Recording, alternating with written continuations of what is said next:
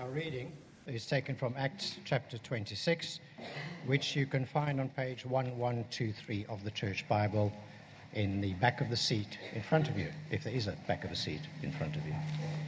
So Acts chapter 26, page 1123, we'll be reading the entire chapter.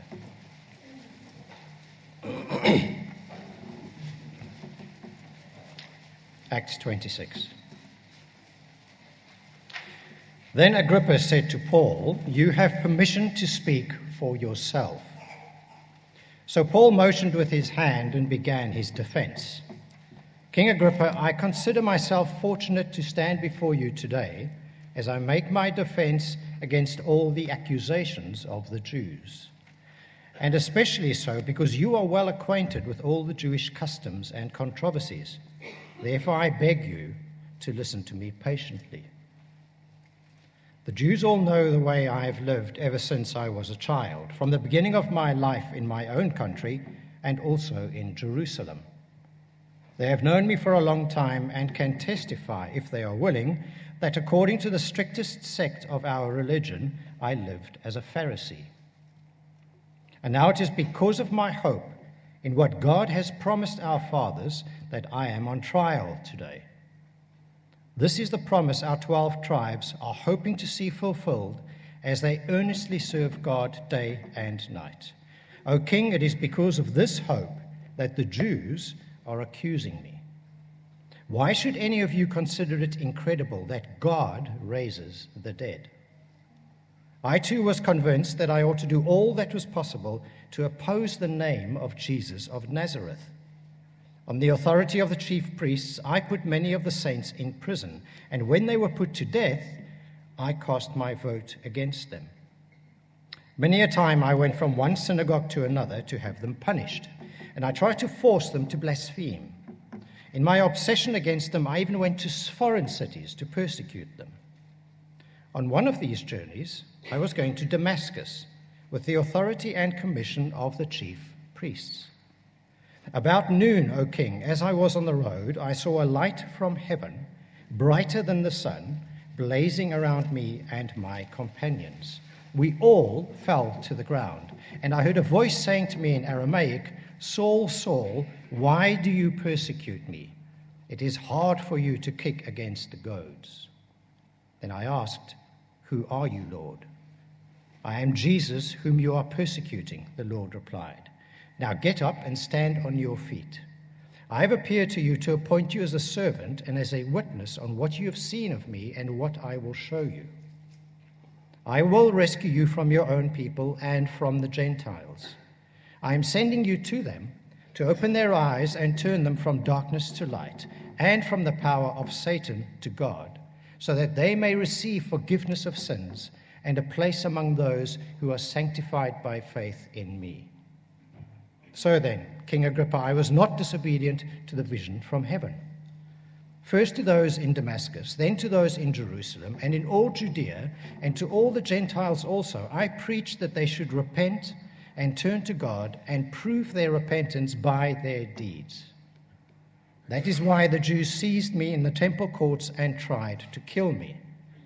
But I have had God's help to this very day, and so I stand here and testify to small and great alike. I am saying nothing beyond what the prophets and Moses said would happen, that the Christ would suffer, and as the first to rise from the dead, would proclaim light to his own people and to the Gentiles." At this point, Festus interrupted Paul's defense. "You're out of your mind, Paul," he shouted. "Your great learning is driving you insane." "I'm not insane, most excellent Festus," Paul replied. "What I am saying is true and reasonable. The king is familiar with these things, and I can speak freely to him. I am convinced that none of this has escaped his notice, because it was not done in a corner.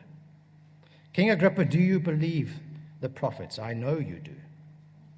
Then Agrippa said to Paul, "Do you think that in such a short time you can persuade me to be a Christian?" Paul replied, "Short time or long, I pray God that not only you, but all who are listening to me today may become what I am, except for these chains." The king rose, and with him the governor and Bernice and those sitting with them. They left the room, And while talking with one another, they said, "This man is not doing anything that deserves death or imprisonment." Agrippa said to Festus, "This man could have been set free if he had not appealed to Caesar." This is the word of the Lord. But what to speak about at a united service? Well, those of you from church traditions which follow a liturgical calendar will see that I've chosen the conversion of the Apostle Paul, whose conversion was celebrated on Wednesday. Others of you will think, yes, conversion, the start of what one might call our transformation pathway, is an appropriate choice. For unless we had the good fortune to have been brought up in a Christian family and have always consciously followed Christ, then our turning to Christ is one of the most distinctive and unifying features as Christians. Well, you'll have realised probably from the reading that the Apostle Paul is in Caesarea Maritima, which is a very impressive Roman headquarters for their legion in the Middle East. Today it's still a most impressive ruin. It lies just north of Tel Aviv. And Paul here is on trial. He is defending himself, we read, against all the accusations of the Jews, 26 verse 2. His defence, it says, literally apologia, from which we get our term apologetics, which basically means a reasoned argument for the truth of Christianity. Now, I want to just ask of this chapter, really, I'm asking of from chapter 21 to 26, I'm asking just three questions. Is Paul guilty of anything that either Roman law or Jewish religion could hang on him? Secondly, is his conversion a model for ours? And lastly, what is the issue that really upsets his opponents? An issue which forms the foundation of the Christian worldview, that there can be peace with God and life after death. So, taking them in turn, is Paul guilty of anything in either Roman law or Jewish religion? What did the authorities make of him? Well, we have to go back 2 years, from 59 AD, which is where chapter 26 is, to 57 AD in Acts 21. Paul had spent a decade in the Eastern Mediterranean disseminating the news that what God had promised since the time of Abraham, 2,000 years before, and throughout the time of all the Old Testament prophets, that has now come to be fulfilled. That all people of all nations were now able to be reconciled to God as a result of what Jesus, the Son of God, God on earth, had been able both to achieve through his death on the cross and his exclusion from God the Father instead of us, and what he'd been able to provide as evidence that it worked, that it met with God's approval, as a substitution for us, and evidence that it was for real, which is why he was raised from the dead on the third day.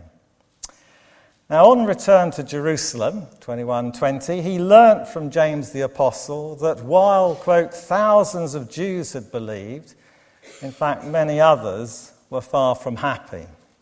In fact, some of them were out to kill him. He then, over the following 2 years, 57 to 59, had gone on to defend himself before Jewish crowds, the Roman governor Felix, the Jewish ruling council, the Sanhedrin, and then, after 2 years' imprisonment, before the new governor Festus and now King Agrippa II. They come to hear his case. So let me read to you chapter 25 and a few verses from there. Again, you'll find it 1, 2, 3. The next day, King Agrippa and Bernice came with great pomp and entered the audience room with the high-ranking military officers and the prominent men of the city. At the command of Festus, Paul was brought in. Festus said, "King Agrippa, and all who are present with us, you see this man, The whole Jewish community has petitioned me about him in Jerusalem and here in Caesarea, shouting that he ought not to live any longer. I found he'd done nothing deserving of death, but because he made his appeal to the emperor, I decided to send him to Rome. But I have nothing definite to write to his majesty about him. Therefore, I have brought him before all of you, and especially before you, King Agrippa, so that as a result of this investigation, I might have something to write. For I think it unreasonable to send a prisoner on to Rome without specifying the charges against him. For 2 years, Paul had been in prison. He's in prison partly for his own safety, so that the Jews can't kill him, and partly because if he were released, the mob would riot. So Festus has a problem. But fortunately, his dilemma is solved because Paul has appealed to be tried by Caesar. He can just pass him on to Rome, and that will be him out of the way. But he can't specify any charges against him. And to his credit, the governor thinks this is unreasonable. Well, how had Paul come to be in prison 2 years before? Well, and when he arrived back, there were agent provocateurs who had encountered him in what is modern-day Turkey. And they disliked what he was teaching, and they came and they stirred up the people. There had been much shouting, no chance of a reasoned investigation or a sane debate. The Roman authorities and some of the Jewish council had realized that these accusations were baseless, and they could be easily countered. There had been adverse or even perverse spin. For example, the agitators accused Paul of teaching against both Jews and Judaism, our people and our law. But Paul says, not so. He explained it was all part of God's grand plan, first revealed to Abraham and through the Old Testament prophets.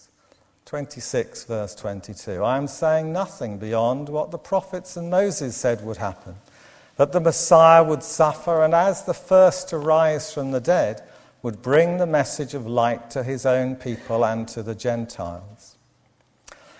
Some others had made false allegations. They assumed, for example, in 21:29 that he'd brought a Gentile Trophimus onto the sacred Temple Mount. Not true. There had been some ignorance. 21:38, the Roman officer had revealed that he'd first of all thought Paul was a notorious Egyptian terrorist with 400 followers or so, until Paul spoke to him in Greek, which he could understand. There had been false information. On the steps of the barracks, Paul had been given a chance to address the crowd.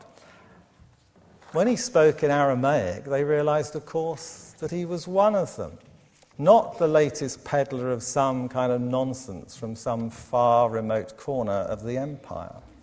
Well, that had all been enough to attract a crowd which had turned into a mob with violent intent towards Paul. They'd wanted, we read, to beat him to death. Fortunately, the authorities, the Romans, stepped in, restored order, stopped an unlawful attempted murder, tried without success to find out what Paul had said that had caused such an incident. They'd not been able to get to the truth because reason had been drowned out by a mob baying for blood. When the founder of Methodism came through Basingstoke in the 18th century, John Wesley, he described our forebears as, quote, like the wild beasts of Ephesus and particularly thick of head. Baying like this mob we've read about. But Wesley was a staunch advocate of reason. He said, Christianity is a rational religion, and all irrational religion is false religion. Now, we today in the United Kingdom very rarely have mob violence, thankfully. But we do have well-organised lobby groups, often focusing on one particular issue or another, who stir things out to rather stir things up on the internet. They put out false and misleading information, and through such social media outlets intimidate in the hope of silencing rational debate by those who disagree with them. MPs suffer adversely from that. The debate is not allowed to start. The objective is to close it down before it has begun. It is the modern expression of argument weak, shout louder. While the Romans were quick to restore order and to prevent a murder, throughout they'd wanted to publicly hear the charges against Paul and test them in open court. Each time, when they got the opportunity, they had concluded there was no case to answer. How refreshing to read in December a report by the Our Equality and Human Rights Commission, which hit out at organisations which try to suppress Christianity for the fear of causing offence. One section is reported as saying, there is no right in Britain not to be offended. And in our view, respect for people's right to express beliefs which others might disagree with is the mark of a democratic society. And our Prime Minister in Parliament agreed that the ability to speak freely, respectfully and responsibly about one's religion should be a jealously guarded principle. She went on to say, I'm sure that we would all want to ensure that people at work do feel able to speak about their faith and also feel able to speak quite freely about Christmas. Free speech and reasoned debate enables all of us, whatever our viewpoints are, to assess claims and to arrive at the truth. Secondly, is the conversion of St. Paul intended to be a model of Christian conversion today? Well, yes, but only if we distinguish between the dramatic outward accompaniments and the essential inward experience. It is not necessary for us to be blinded by a flash of divine lightning, but it is necessary for us to have a personal encounter with Jesus Christ and to surrender our autonomy to his authority. What stands out in this narrative is the sovereign grace of God. Saul did not decide for Christ, to use some of our modern jargon. It was Christ who decided for him and laid hold of him. The evidence is really indisputable. In Luke's first account in Acts of Paul's conversion in chapter 9, he begins with a reference to Saul still breathing out murderous threats, probably depicting him as a wild and ferocious beast. And Paul in 26:11 talks of his former obsession against the Christians. He was in no position to consider the claims of Christ. His mind was poisoned with prejudice, and yet within a few days he had turned to Christ, was baptized, and had become a Christian. You see, that laying hold of him was also C.S. Lewis's experience. And as you'd expect from a professor of English literature, he expressed it so well in his spiritual autobiography, Surprised by Joy. Chapter 14 is entitled Checkmate, and Lewis uses the analogy of a contest between two chess players, seen at first as his own philosophy versus that of his Christian friends, among whom were J.R.R. Tolkien, who wrote, of course, Lord of the Rings. But in reality, it becomes apparent that Lewis's opponent is God. Not only the views of his friends, but the books he was reading were, he says, beginning to turn against me. Indeed, I must have been as blind as a bat not to have seen long before the ludicrous contradiction between my theory of life and my actual experience as a reader. All over the board, my pieces were in the most disadvantageous positions. Soon I could no longer cherish even the illusion that the initiative lay with me. My adversary began to make his final moves. Lewis then recounts his turning point. The odd thing was that before God closed in on me, I was in fact offered what now appears that moment of wholly free choice. And here Lewis describes his choice to open the door or to keep it shut. He then adds, I chose to open, to unbuckle, to loosen the rein. I say I chose, yet it did not really seem possible to do the opposite. And finally, he describes his sense of being pursued. You must picture me alone in that room in Magdalen, night after night, feeling whenever my mind lifted even for a second from my work, the steady, unrelenting approach of him whom I so earnestly desired not to meet. That which I greatly feared had at last come upon me. In the Trinity term of 1929, I gave in and admitted that God was God and knelt and prayed, perhaps that night the most dejected and reluctant convert in all England. Of course, this conversion was to God. Belief in Christ for Lewis came a year later. But this kind of barrier to belief in one God was in fact his biggest hurdle. But we need to make two qualifications in regard to God's pursuing of us.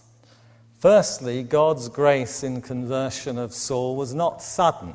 Sure, suddenly there was a light which flashed all around him. But this was by no means the first time that Christ had spoken to him. It was rather the culmination of a process. Jesus said to him, it was hard for him to kick against the goads, likening Saul to a stubborn bullock and himself to a farmer using a goad, which is basically a stick with a point in it, to break the bullock in. And what are these goads? Well, they would include his conscience, that little moral barometer which unsettles us when we act contrary to it. Then there would have been the persistent rumours. Remember, we're only about 2 years after Christ rising from the dead. Persistent rumours in Jerusalem that Jesus had risen from the dead. There were over 550 different people on at least a dozen different occasions who over that 6-week period had seen him, touched him, talked with him, even eaten with him. And they were there, most of them, in Jerusalem or in the Galilee. And then there was the witness of Stephen, who was the first Christian martyr, stoned to death before Saul's eyes. And above all, there were his doubts. The psychologist Carl Jung said, fanaticism, and Paul's already admitted to this, is found only in individuals who are compensating secret doubts. And secondly, God's grace in the conversion of Saul was not compulsive. The Christ who appeared to him did not turn him into a robot or compel him to act as if in some kind of hypnotic trance. On the contrary, Jesus asked Saul a probing question. Why do you persecute me? And Saul answered with 2 counter questions. Who are you, Lord? And what do you want me to do? His response was rational. It was conscientious. And it was free. So the cause of Saul's conversion was by God's sovereign grace. But sovereign grace is gradual and gentle. Divine grace does not trample on human personality. And lastly, the issue. In 23:6, before the Jewish council, the Sanhedrin, Paul claims that it is, quote, because of his hope in the resurrection of the dead that he was on trial. A hope he knew would happen because Jesus had risen from the dead and Paul had seen him. Christianity is an evidence-based faith. Christian belief in the resurrection of Jesus, though, is not simply an event in human history. Because Christ is alive and can be accessed, it has contemporary and everlasting value. Sir Norman Anderson, QC, is amongst the most impressive Christians that I've ever met. He was a wartime colonel in military intelligence in North Africa and a one-time professor of law and the director of the Institute of Advanced Legal Studies at the University of London. Sir Norman had a son, Hugh, who was president of the Cambridge Union, tipped by Hugh Gaitskell, the Labour leader of the day, as a future Labour Prime Minister. Sadly, Hugh died of cancer at the age of 21.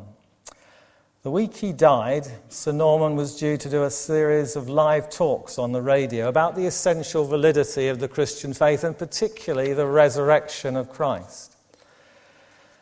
When asked by his interviewer what it meant in his own life to be sure of the resurrection and life after death, he replied, "An enormous amount.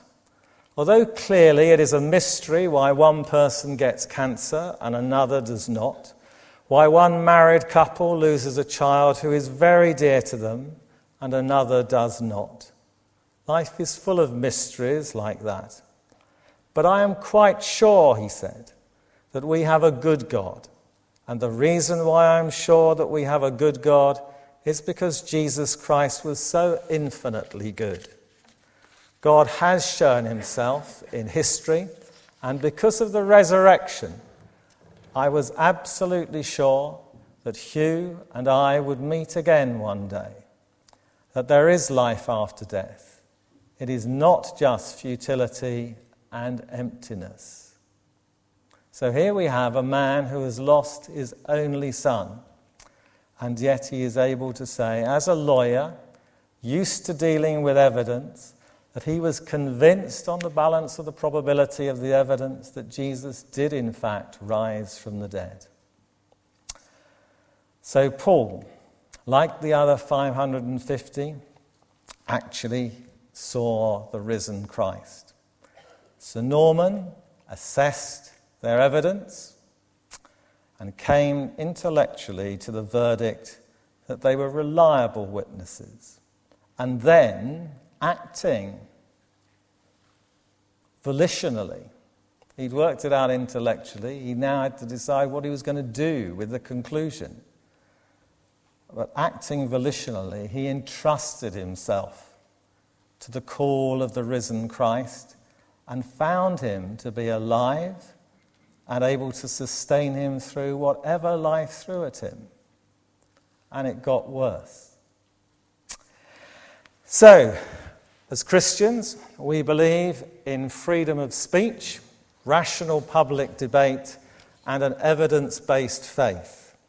As Christians, we believe in a God who entered our world so he could facilitate our reconciliation to him and our transformation by him. We turn from resisting him to following him. And we prove our change of heart and mind by our changed lives before we go to be with him forever. Let us pray.